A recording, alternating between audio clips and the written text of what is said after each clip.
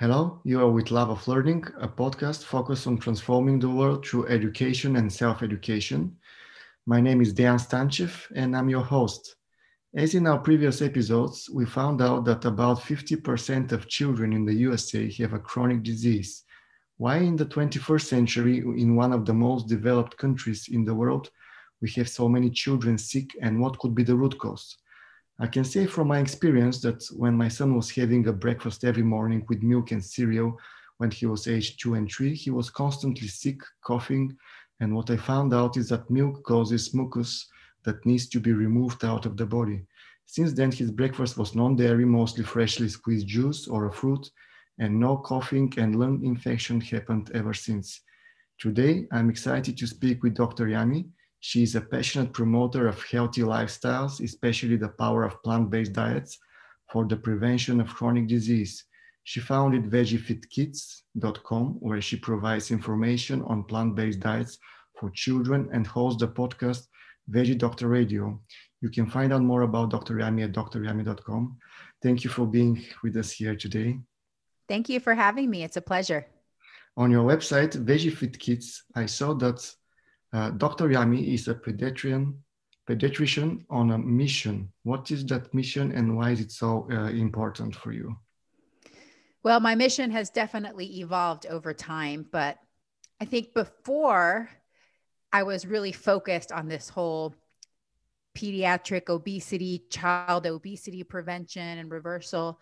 And now I'm more focused on helping children thrive, helping them have well-being and longevity. And I just want them to feel good. And I want them to feel good through their lifestyle habits, primarily what they're eating, they're sleeping, having connections with other people, and having a good, healthy body image and relationship with their food and eating. Okay, so what are the biggest issues you found so far with children you've treated? Well, as a primary care pediatrician, I see lots of different things, but I would say when it comes to supporting healthy habits and longevity for children, especially here in the United States, one of the issues we have is the standard American diet. And I think the reason children start eating processed foods so young is because parents get anxious about how much their child eats or how much maybe they don't eat. And so they use some of these foods as a way to get their child to eat more food. And then, it just becomes a vicious cycle. So one of the things I work on over and over again in child checks and with families is supporting them, is encouraging them that it's okay to take a step back. It's okay for you to make decisions about giving your child health promoting foods, but then your child has their own autonomy. They can decide if and how much they want to eat of that food. You don't have to keep trying different foods or doing all of this thing each meal to try to get your child to eat. Their bodies are intelligent. They know how much they need to consume. So really the parent can focus on providing that health promoting food and letting go of some of the anxiety. So basically, the parents should be eating the same food, not just promoting, right? Absolutely. And I think that that's of supreme importance is knowing that parents are the ultimate role model for their child. A lot of parents don't realize that our children, they see everything we do, even if, it doesn't seem like they're paying attention, they are. So we should really be serving our kids the same food that we eat. And that food that we eat should be health promoting as well. I know a lot of parents, they feed their kids sometimes better than they feed themselves because they want their children to have good habits, but the parent themselves hasn't taken the time to maybe learn some of those good habits or change their habits. So the more you can role model that for your child, the better. So lots of people think that we cannot have healthy children without any meat or dairy, and there is going to be something wrong with the children if they eat only vegan. Mm-hmm. What is your opinion on this? Well, it's just not true. Definitely people have different reasons why they choose to raise their child vegan or 100% plant-based.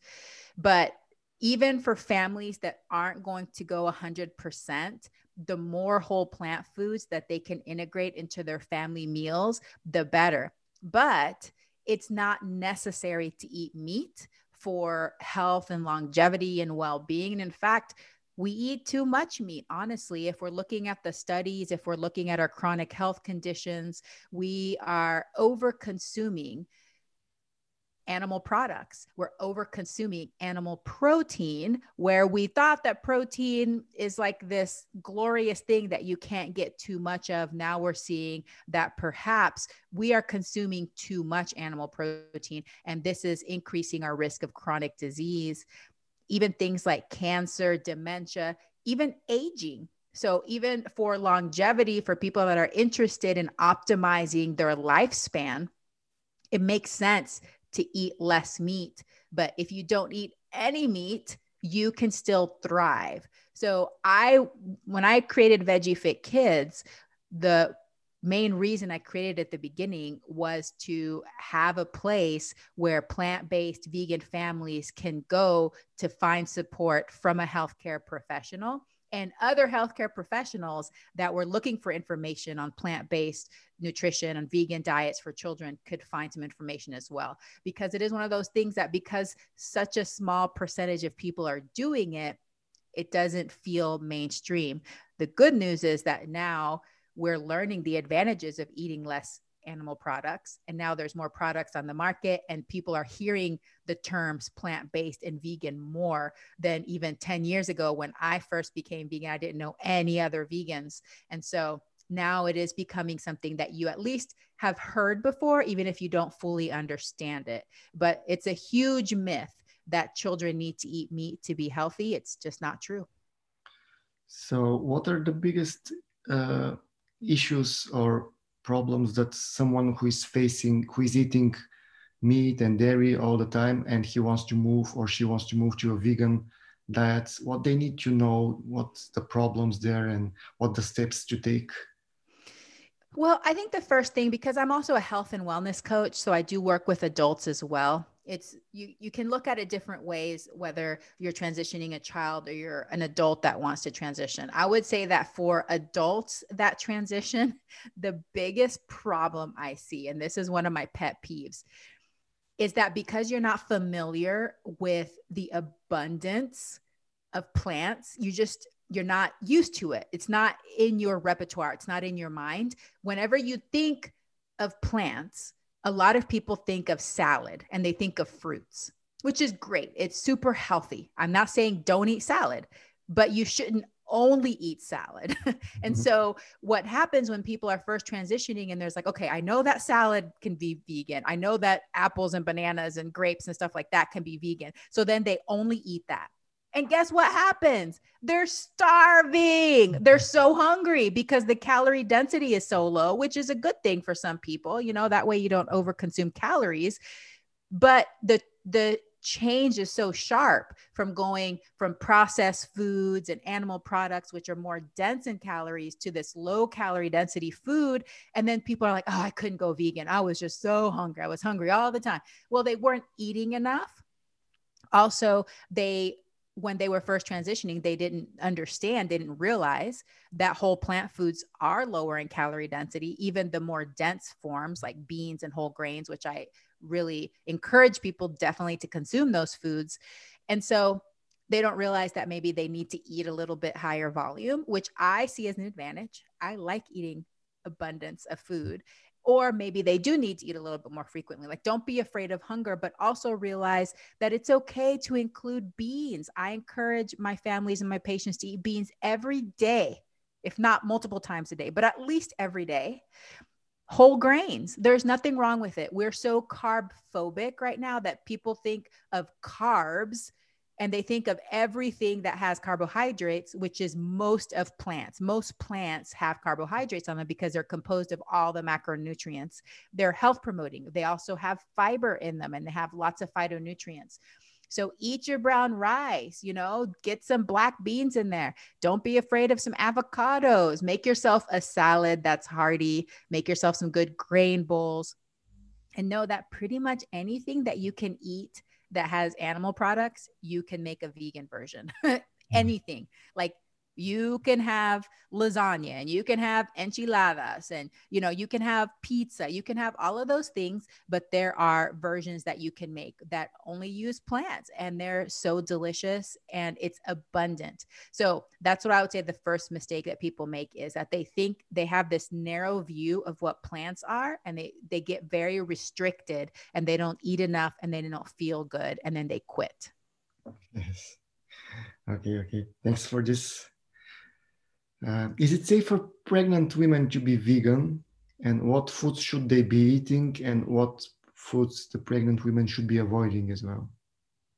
Yes, definitely. And there's many women that have had a successful, healthy vegan pregnancy with big old babies at the end of the 9 months. So it's definitely possible. It can definitely be health promoting, but just like anything else, you have to be mindful. So one of the things is supplementation. All pregnant women should be taking a prenatal vitamin anyway, but pregnant vegan women should be particularly mindful of their vitamin B12.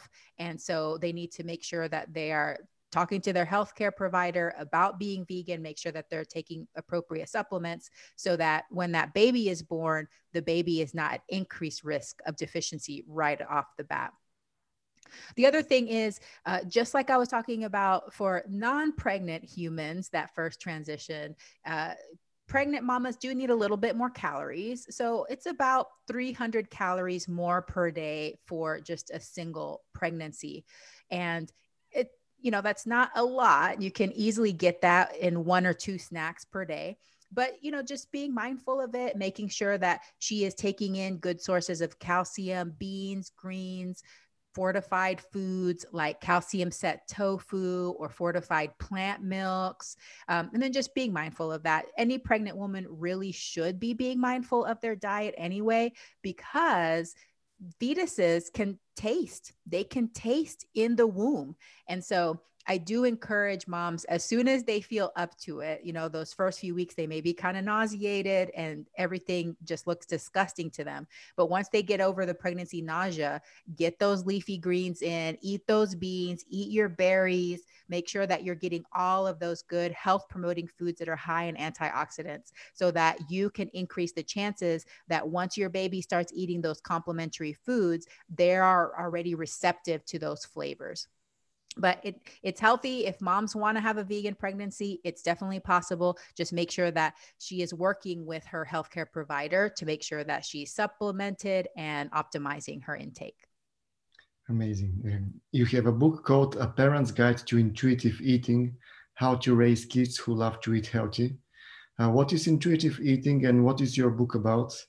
By the way, I've just ordered it from Amazon, so everyone who wants to have it. Thank you. I appreciate that so much. Yeah. So intuitive eating is actually a set of principles that was created by 2 women, Elise Resch and Evelyn Tribole, back in the 80s, actually. So it's been a while. And really, it focuses on tuning into your body for learning how much to eat and when to stop. So they have a set of 10 principles. But when it comes to teaching children, or not even teaching them, because children are born intuitive eaters, but fostering and supporting this intuitive eating, I want parents to just realize and understand that children are inherently intelligent. They have an inherent wisdom to know how much they need to consume. So we kind of take this for granted with babies, but once children become toddlers or preschoolers, we start to override that wisdom. So we tell them just one more bite. You have to eat this before you eat that. We start making all kinds of food rules for them. And then the opposite can happen too for families that might be concerned that they have a larger body child. Then they may start restricting foods. And these things that parents do, they're well-meaning. And I know that parents love their children. And so I want you to know that. I feel your love and your care for them.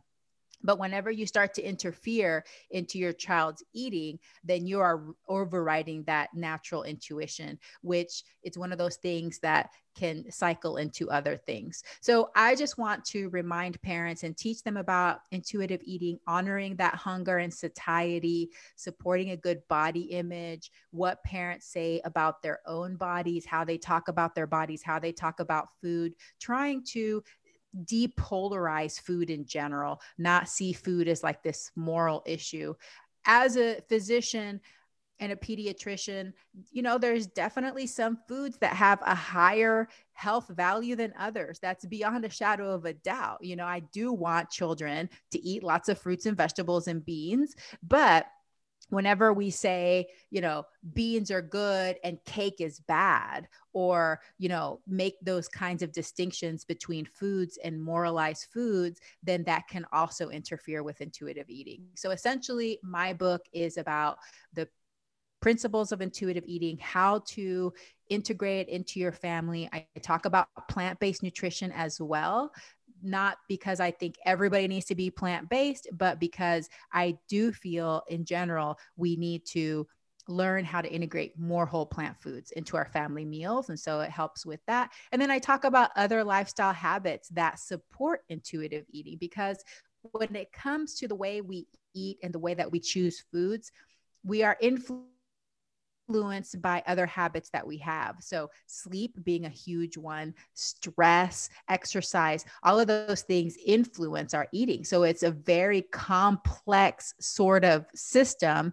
And I want families to be aware of that. And then I take families through all the stages, including pregnancy all the way to adolescence, and different challenges, or how the relationship with food might change, how the development changes from children, from when they're babies to when they're teenagers, and different things that might come up. So, I think it's a small book, easy to read, but I think that it will help families as they try to navigate feeding their children from pregnancy through college. Sounds very useful for us to get a good habit with foods and to understand better how we should uh, deal with food, actually, not just eat everything what's around. How we Yes. should follow our children's needs for better health. How should we what? Say that again. How we should follow our children's need for better health. Our children's needs. Yes, yes. Um, well, I think that can be tricky because obviously, depending on the age of the child, there's, children that might want things that are not necessarily health promoting for them. We have to balance that with our own knowledge of nutrition and of healthy lifestyles with what our child also wants. So I think that the most important thing is just following healthy habits, not necessarily trying to be perfect, but making sure that you are promoting a good whole plants as much as possible, lots of fruits, vegetables, whole grains, beans, nuts, and seeds, making sure that your child is getting adequate sleep, adequate space and time to move their bodies, and keeping the stress levels low. Or if, stress is a normal part of life, helping them learn how to cope with stress and their thoughts and feelings and emotions. So I think that, kids, their needs change over time, but if we establish those good, healthy habits, then we should be able to support them throughout all of those changes and all of the stages. What's the difference between kids that eat everything, vegetarian kids and proper vegan kids? Is there something in your practice you see that's different in them? Well, I feel like I am a little bit biased just because I don't love dairy. I feel sometimes when families are vegetarian, like they're lacto ovo vegetarian, they still have that belief that they need to get animal protein from somewhere. And so then they may overdo the dairy. And I've just seen so many problems from dairy. I mean, from the beginning, when kids transition over to cow's milk, constipation, chronic abdominal pain, these kinds of issues, kids that have cow's milk protein sensitivity when they're babies. So I don't, I try really hard not to demonize dairy. I try really hard. And this is coming from someone from my family, they're dairy farmers. Okay. So it's not like, but anyway. So I would say that for families that do want to still consume dairy and eggs or, other foods, just try not to become overly dependent on those animal products because they're not necessary. And I tell families all the time in my practice, even the ones that are omnivorous, don't overemphasize dairy. Just keep it low. It's okay to eat it every once in a while, but try not to have it every single meal, every single snack. Don't feel like your child has to have a bunch of it in order to get sufficient calcium, because it's just not true, So I think that would be the caution, is just the problems I see from milk. And I would say my practice, fortunately, because I have families that are very invested in their health and well-being, I have very healthy children. My kids in my practice are just so healthy. Not all of them are vegan or plant-based, but the parents that I work with are very mindful about getting as much whole plant foods in there as they can. So it really, really does make a difference. And you don't have to be 100%. Just be mindful about getting more whole plant foods in the diet. Every meal and snack, try to get some whole plant foods in there and make it a habit. It's not going to be like this sprint, where you have to just go crazy and do it all. Just make it a habit. How can you make this part of your lifestyle for the long term? And it really makes a difference in health. I mean, you definitely see less chronic conditions for sure. We know that, but I would say that children just overall feel better, less chronic abdominal pain, constipation, sleeping better, better energy. So all of that really does make a difference. What's the optimal diet for a child in order to have the maximum benefit of the food nutrition in all the different dimensions of development? Well, it does change over time. I would say that for an infant under 1, if possible, have the baby be drinking breast milk. Not all mothers can breastfeed for whatever reason. And so this is not to make any mothers feel ashamed or guilty if they're not able to breastfeed. But for those moms that are able to breastfeed, if they can make it for a year, that would be awesome. Excuse me. But then between 4 and 6 months is when we talk about introducing complementary foods. I encourage getting those green leafy vegetables in there as soon as possible. Babies usually that early can't feed themselves. And so I talk to my families about doing purees of green leafy vegetables, mainly so that they can get exposure to the flavors of these foods. And then once they're able to feed themselves, then you can give it to them in a form that, you can do the baby-led weaning and all of that. But once babies are eating, getting them exposed to green leafy vegetables, other vegetables, fruits, whole grains, beans, and once they're an appropriate age, exposing them to nut butters and seed butters to decrease their risk of developing allergies, and starting that water habit early. Babies under 6 months old shouldn't be given or offered water. But after their 6 months, I have parents start with cup training with water so that babies start to acquire the flavor of drinking water, because a lot of kids, if they're not exposed to it, or they're only exposed to juice or milk all the time, then they don't learn to like water. And that's one thing I'm super proud of for my practice. My patients, they eat beans and they drink water. And I think even just those 2 habits are huge, And then, of course, as the child grows, having as many whole plant foods as possible in the forms that they're able to tolerate. As they get older, they can start doing, more solids and those kinds of things with their families. But that's the key point, is fruits, vegetables, whole grains, beans, nuts and seeds, getting those in there for every meal and snack as much as possible. If you're having some animal products here and there, it's not a problem, but really the majority of what you eat should be whole plant foods. And that's what I encourage my families to get. If they could get to 75% of what they eat being whole plant foods, that would be amazing. Under whole plant foods, you mean raw vegetables and fruits? No, not necessarily raw, just in their whole form. So what I mean by whole is the way that you would find it in nature, not processed. So a processed food, usually you have things added or removed. So beans are a whole food, whether you're eating them the whole bean or you're eating them mashed and hummus or that kind of thing. I consider that a whole food or minimally processed.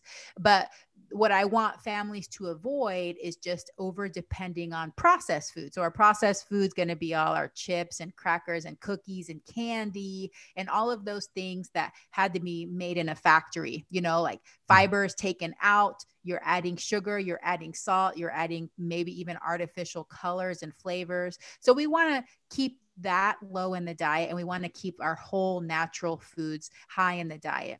For little kids, you don't want to overemphasize raw foods. Now, fruit's one thing, that's fine. But when it comes to vegetables, we want to lean more towards cooked foods just because the calorie density is a little bit higher and their tummies are so small. So if you're eating mostly raw foods, it takes a big volume of food to get enough calories. So you do want to be cautious about that. It's okay to eat some raw foods when they're little, but mostly you want to be offering them cooked foods and make sure that you're not neglecting your beans and your whole grains and getting some nut butters, avocado, those kinds of things in there for your whole food fat sources. Okay, so got it. Well, what are your tips on how to transition kids to a healthier diet and set them on a healthy path for life? Yeah. So it's never too late to start. That's what I tell families. Sometimes families feel like they've gotten a late start and, they feel bad about that, but it's never too late to start. And I would say it's really important to work with your child. So I know that sometimes, especially moms, we get in our heads, okay, we're going to make a change and we're just going to do it. And no matter what anybody says, and then you meet resistance and it's a big problem. So I would say taking small steps, including your child, having a family meeting and talking to the family and being like, hey guys,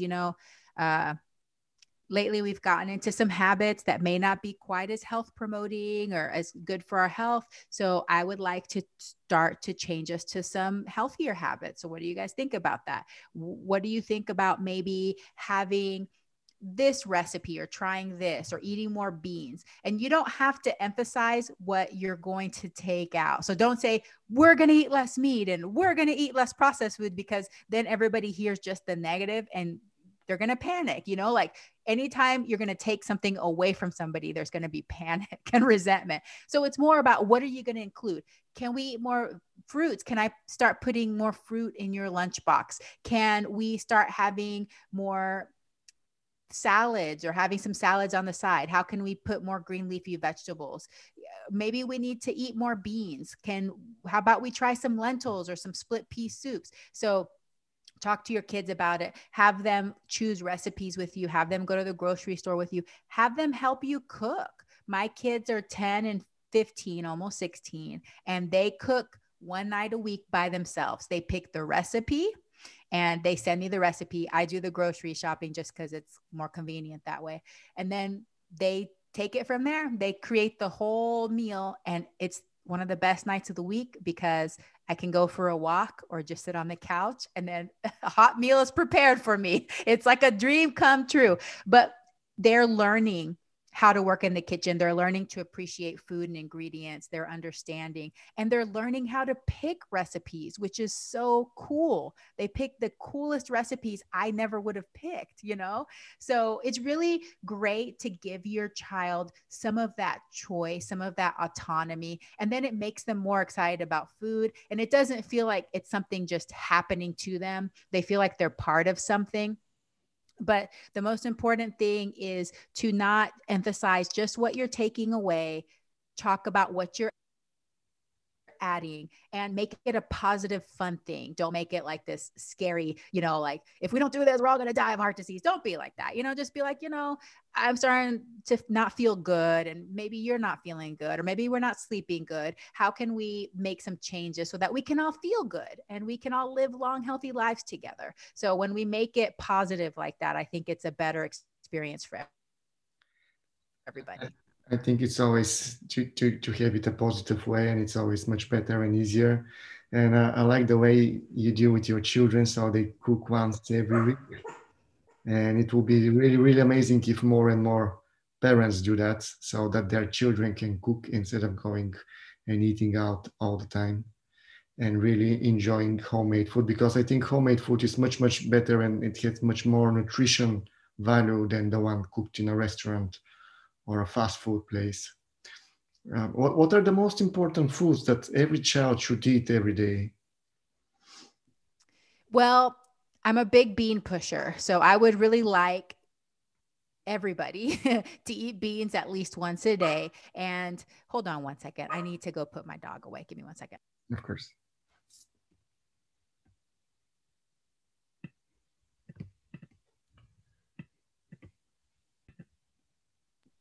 Sorry about that. So the big one for me is beans, just because beans are such a powerhouse of nutrition. A lot of people think about beans and, they think about gas and things like that. But the reason that beans give you gas is because they have so much fiber. They have both soluble and insoluble fiber, which feeds our gut microbiome. So they're so good for our gut, but they also have antioxidants. They're one of the powerhouses of antioxidants as well, and phytonutrients. They have calcium, they have iron. I mean, they're just such a great food. So trying to integrate beans, and you can eat beans for any meal, snack. Hummus here is really popular. So black bean dip, refried beans, lentils, split peas. I love chickpeas, just whole chickpeas. So there's almost 400 edible varieties of beans. Can you believe that? Mhm. We usually just eat a very small, restrictive amount, in each country, but there's so many to explore. So you can never get tired of the different types of beans that you can cook. So I would encourage families to try to integrate legumes every day if possible. Of course, your fruits and vegetables. And then for children, when they're growing, it's important that they have sufficient calcium. I think we can argue about how much calcium they truly need based upon studies. So I don't think we need to get super stressed out about it, but beans and greens are a good source of calcium. But if your child isn't into them right now or isn't eating a lot, then fortified products are fine too. I'm not sure, your listeners are probably from all over the place from where you're listening. You may not have as many fortified options, but here we have fortified plant milks, like fortified soy milk, where it has added calcium and vitamin D in there.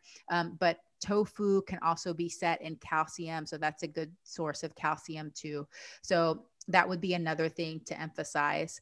But I feel like there's not something you have to have every day, because once I say that, I think parents get really anxious. So they're like, okay, my kid's just not into beans right now. They don't, no matter what I do, they don't eat beans.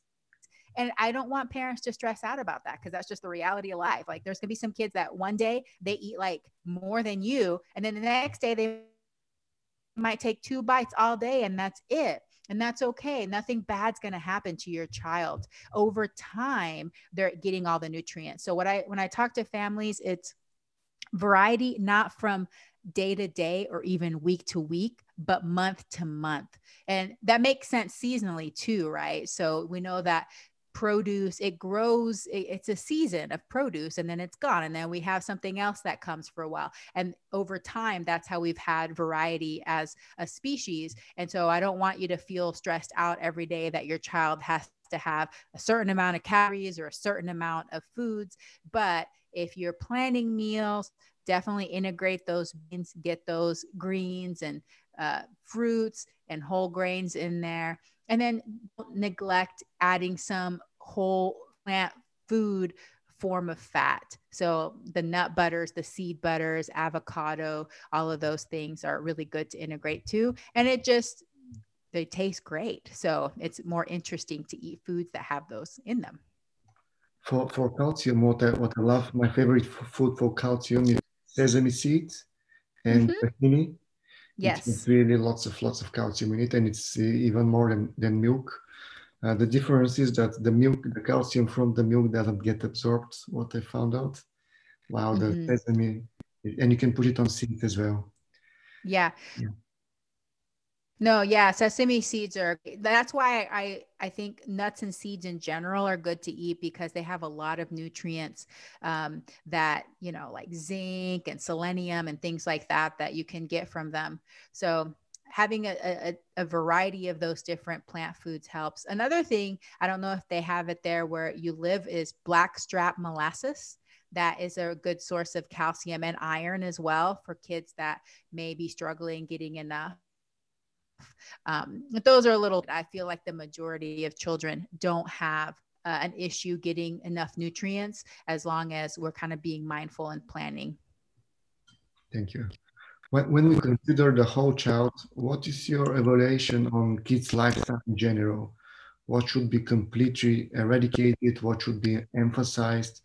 And what should be introduced for a full thriving of the children?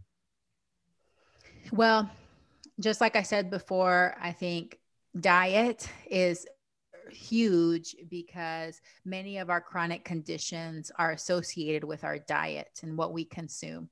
So eating more whole plant foods, I think everybody needs that. Pretty much everybody. I think most families are not eating enough whole plant foods. In the United States, when you look at the percentage of calories and what foods they're coming from, it's a very small percent. It's like 12% of our diet here that's coming from whole plant food. So we have a long way to go on that. So that's a big one. But I think one of the next big important ones is sleep. We neglect sleep a lot and it's getting worse. And it's getting worse because of our media exposure, our technology, artificial lights, and just because we don't value it. We just don't think sleep is that important, that we can just skimp on sleep, that's when we can make up for things at night, that we didn't do during the day. It's going to stay up late or get up early and not get sufficient sleep. And we do that to our kids too. We drag them around or they get into activities that there's some children that they're not getting home till 9 o'clock at night. Then they have to do homework. And so I really wish that we emphasized the importance of sleep more because it really affects long-term health. That's a big one. I think when it comes to physical activity, obviously it's very important. People don't understand how important it is for well-being and longevity, but unfortunately, people just associate exercise with weight loss. And I want that to be separated. I don't want exercise to be associated with weight loss. I want exercise to be associated with well-being. And so for kids, it's natural. When they're little, they cannot stop moving. I mean, if you've ever taken care of a toddler, it's exhausting. Like, I don't know how they have that much energy to move all day long. And then as we get older, we get more and more sedentary, so that by middle school, when kids are like, 9, 10, 11, they're sedentary, they're sitting most of the day. And so as a family, what things can we do to start encouraging movement, get out for walks, do activities together so that we can encourage our children to move more. So I think that's another one. And then of course the stress, and right now we're in the middle of a global pandemic and that affects kids just as much as it affects adults. So learning those skills and those tools to help evaluate and manage our thoughts and feelings so that we can decrease our stress and have more well-being and health that way. So I'd say that those are the big ones. Thank you. And what about education? Do you think that our current educational system are equipped to teach our children the important and vital information and skills that every child needs to live a life full of health in every aspect of it, physical, mental, emotional, spiritual, social, financial? Uh, how? What do you think about education? No, Absolutely not. I mean, I'm grateful for education, and I'm so grateful that my kids have teachers that teach them so many interesting things that they learn and that they'll use in their life. But we don't see the value of teaching our kids how to manage their thoughts and feelings, of teaching them how to nourish their bodies intuitively. You know, now some schools are teaching kids counting calories and counting macros. That is not helpful. That's not going to help our children. It's just going to lead to disordered eating. So teaching them about intuitive eating and nourishing their bodies and how to make good choices and how to get sufficient sleep and how to have healthy relationships and, you know, just how to manage their thoughts and feelings. And I go back to that because I think that's a huge one. I think I didn't learn, I'm still learning how to manage my own thoughts and feelings, but it's something that I had to go through a journey of discovery as an adult. If I would have had those tools earlier on, it would have saved me from so much suffering earlier in my life, in my young adulthood. And, you know, ultimately, we all have to make our mistakes and we all have to learn our own ways. But what we want for our children is for them to have good, long, healthy lives. And if we can give them those tools early on, what a gift. I mean, such a huge gift we can give them. So I know we'll get there someday, but we're not there yet. Those are the things I wish we had in the education system. So probably parents should learn more about those aspects themselves and apply them at home. And Yes. they shouldn't leave all the children's education to school and their peers. But we as parents should take ownership of educating our children. And I'm not sure it's really happening, but it's Yeah. something we can do.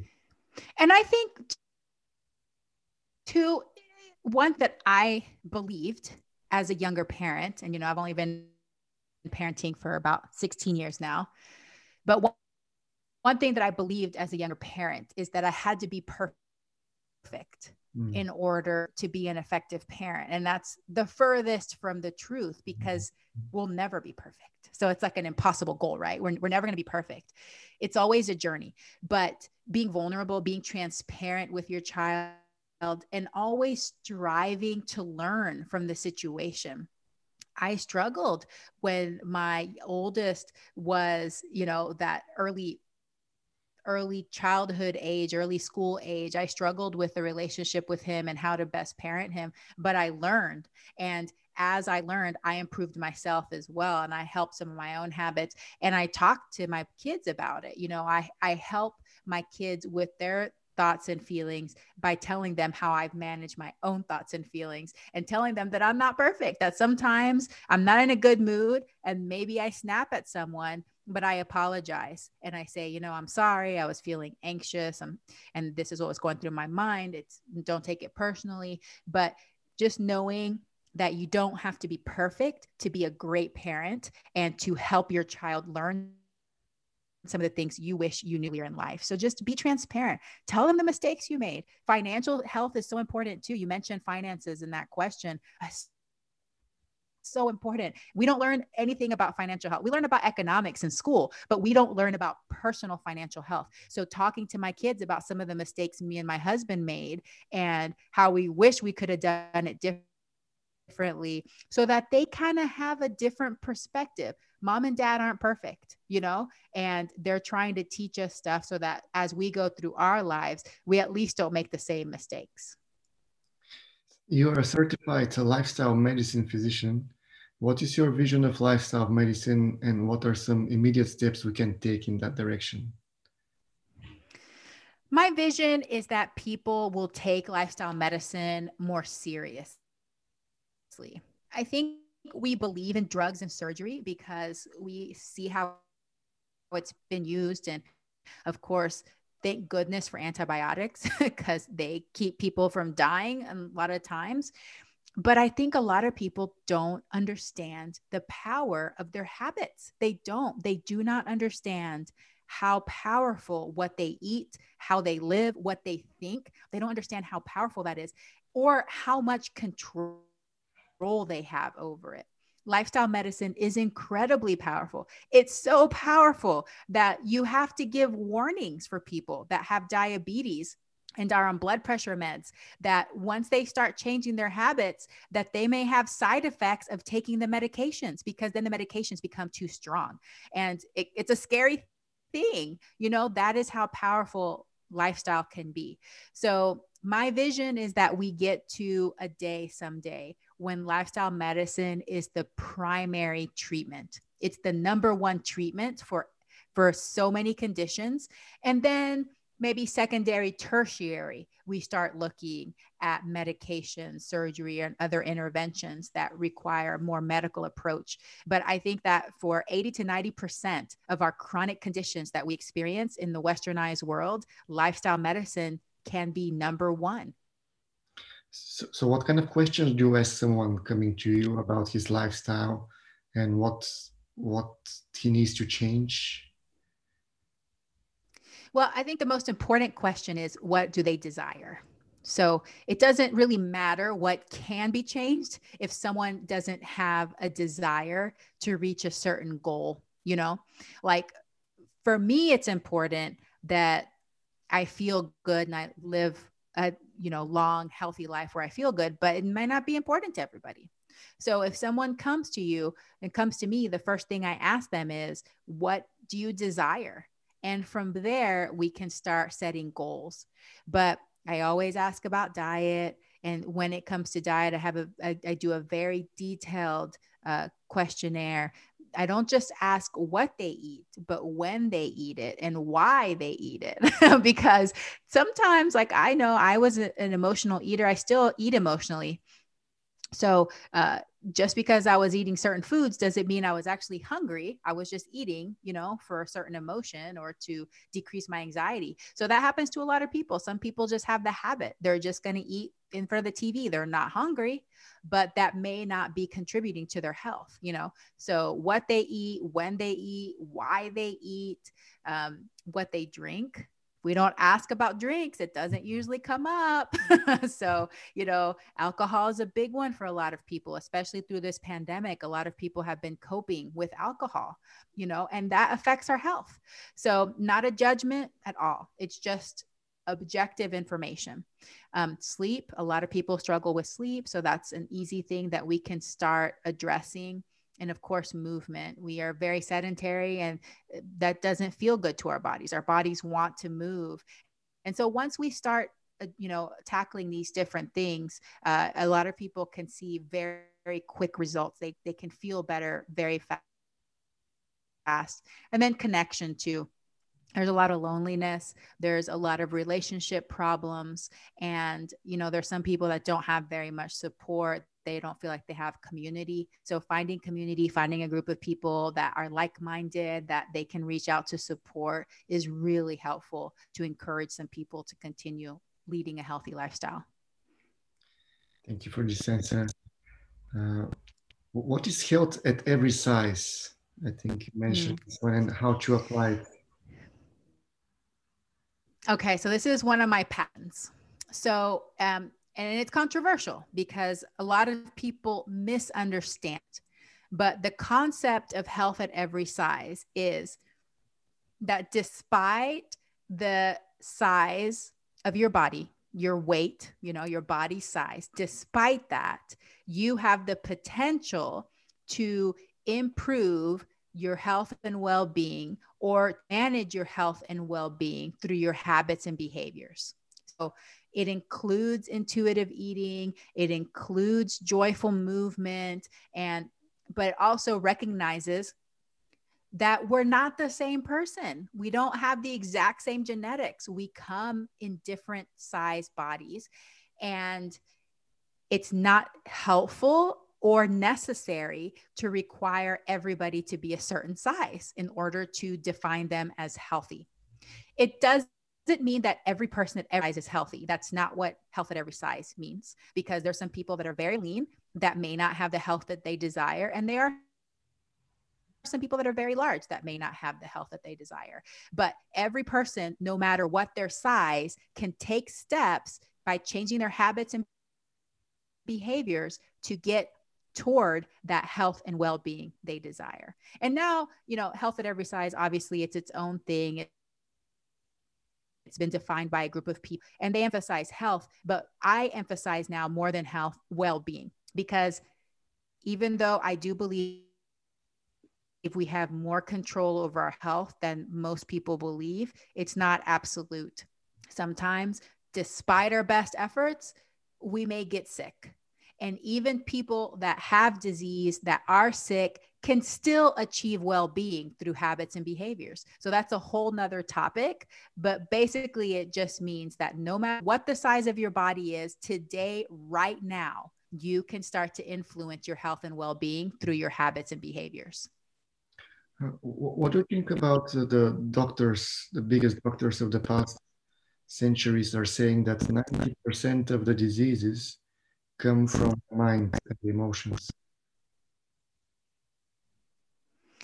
I think it could be true. I mean, obviously the way that we think and our feelings influences our behavior, so our thoughts lead to feelings, which lead to actions. And when it comes to, as a health and wellness coach, when it comes to habits, I know that I have to inquire about people's thoughts, because it's their thoughts that are usually obstructing them or stopping them from having the habits.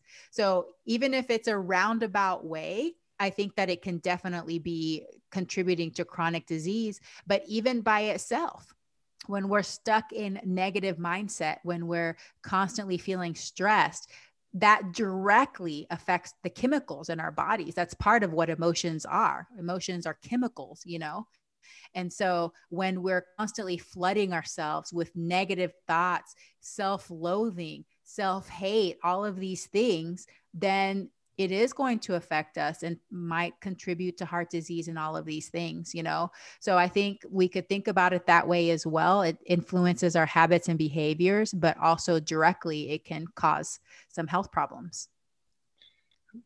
What is the size weight bias that you are raising awareness about?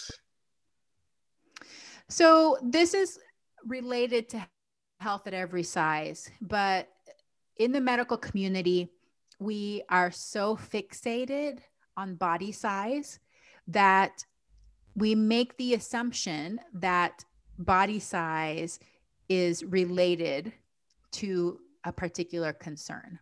So doctors may not make a diagnosis, because a person's body is a certain size. So if somebody comes in saying, I have back pain, and they're a larger body, a doctor may not do any testing or anything. They may not even touch the patient. They may say, well, you just need to lose weight. The assumption is you're large, a large size causes pain. On the flip side, if somebody comes in and they're very lean, maybe look or appear to be athletic, and they say, I've been having chest pains, doctor. The doctor might make the assumption, well, they're lean, it can't be heart disease. Oh, well, it's probably reflux. Here, take this pill for reflux and come back, when in fact it could have been heart disease, So I think this bias causes us sometimes to misdiagnoses or make diagnoses that aren't accurate. But I think where it's most harmful is that because people of larger size bodies feel discriminated against and feel ashamed when they go see the doctor, they may avoid healthcare completely. So one study I read, 30% of women had at one time or another avoided seeking healthcare because of the size of their body. So they were afraid to go in because they knew they'd be told, you're overweight, you need to lose weight.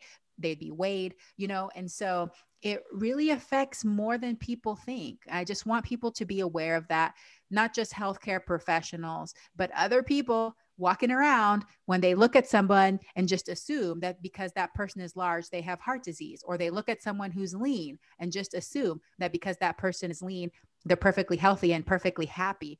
That's not serving anybody. Of course. It's not helping those people. So to try to just be aware of it. Of course. So basically, by changing our lifestyle and especially our nutrition, we can avoid many diseases. Yes. And let's say how we should start with that change. Should we start reading something, or just small bits of pieces in the morning, or what should we avoid? Or Every personality is different. It's the kind that I just jumped in and I like to change things all at once. And I actually love change. I love change. It's so fun. It's so fun to try new things and change habits. But not everybody's like that. Some people are really afraid of change and it scares them. So it's totally fine to just take it step by step. And studies do show that doing one habit at a time is more effective than trying to change lots of habits at once. So I would say look within yourself and determine what is it that you desire and are willing to change first, and make yourself a SMART goal. So SMART stands for specific, measurable, attainable, realistic, and time-based. Okay. So say it's about eating, and say you want to eat more beans, because that's what I recommend. So your goal can be, I will eat half a cup of beans every day at 5 days a week. And, that's all of those things. That's specific, measurable. It's definitely achievable, realistic, and time-based. And then you can say that you're going to check in with yourself in a week or two, and then see how many days that I actually do that goal that I set for myself. And once you've done it long enough, it becomes a habit. Then it's just automatic. Okay, what beans am I having? How am I going to integrate them into my meals? So just little changes like that. What foods can you add? How much more movement can you get? Can you go to bed 10 minutes earlier? Can you reach out to one or two friends a week to connect? Start meditating to de-stress. So what is it that you feel called to do and you feel willing to change? Start there, make a SMART goal. And once you got that one down, make another SMART goal. it's amazing stuff. So if you're able to tell someone who would otherwise never hear what you have to say about using food as medicine and raising healthy vegan kids, what would you tell them today? I would say it's way more important than you think. It's uh, a great way to raise your child with healthy habits, with compassion, with well-being. So, don't dismiss it, look into it. Definitely there's books, there's documentaries, there's all kinds of resources, communities you can find, but realize that it is very powerful and it is a huge gift that you can give your child. Okay, thank you. Thank you for being on the podcast. I think I've learned many interesting things from you. And I would say also it's a very good thing to switch to vegan most of the days at least. And Yes. I think I admire what you're doing and raising awareness amongst all the people. And you're doing amazing job. And hopefully to see you next book as well. All right. Thank you so much. I appreciate being on your podcast, and thank you for all that you do as well. Thanks and take care. Bye bye.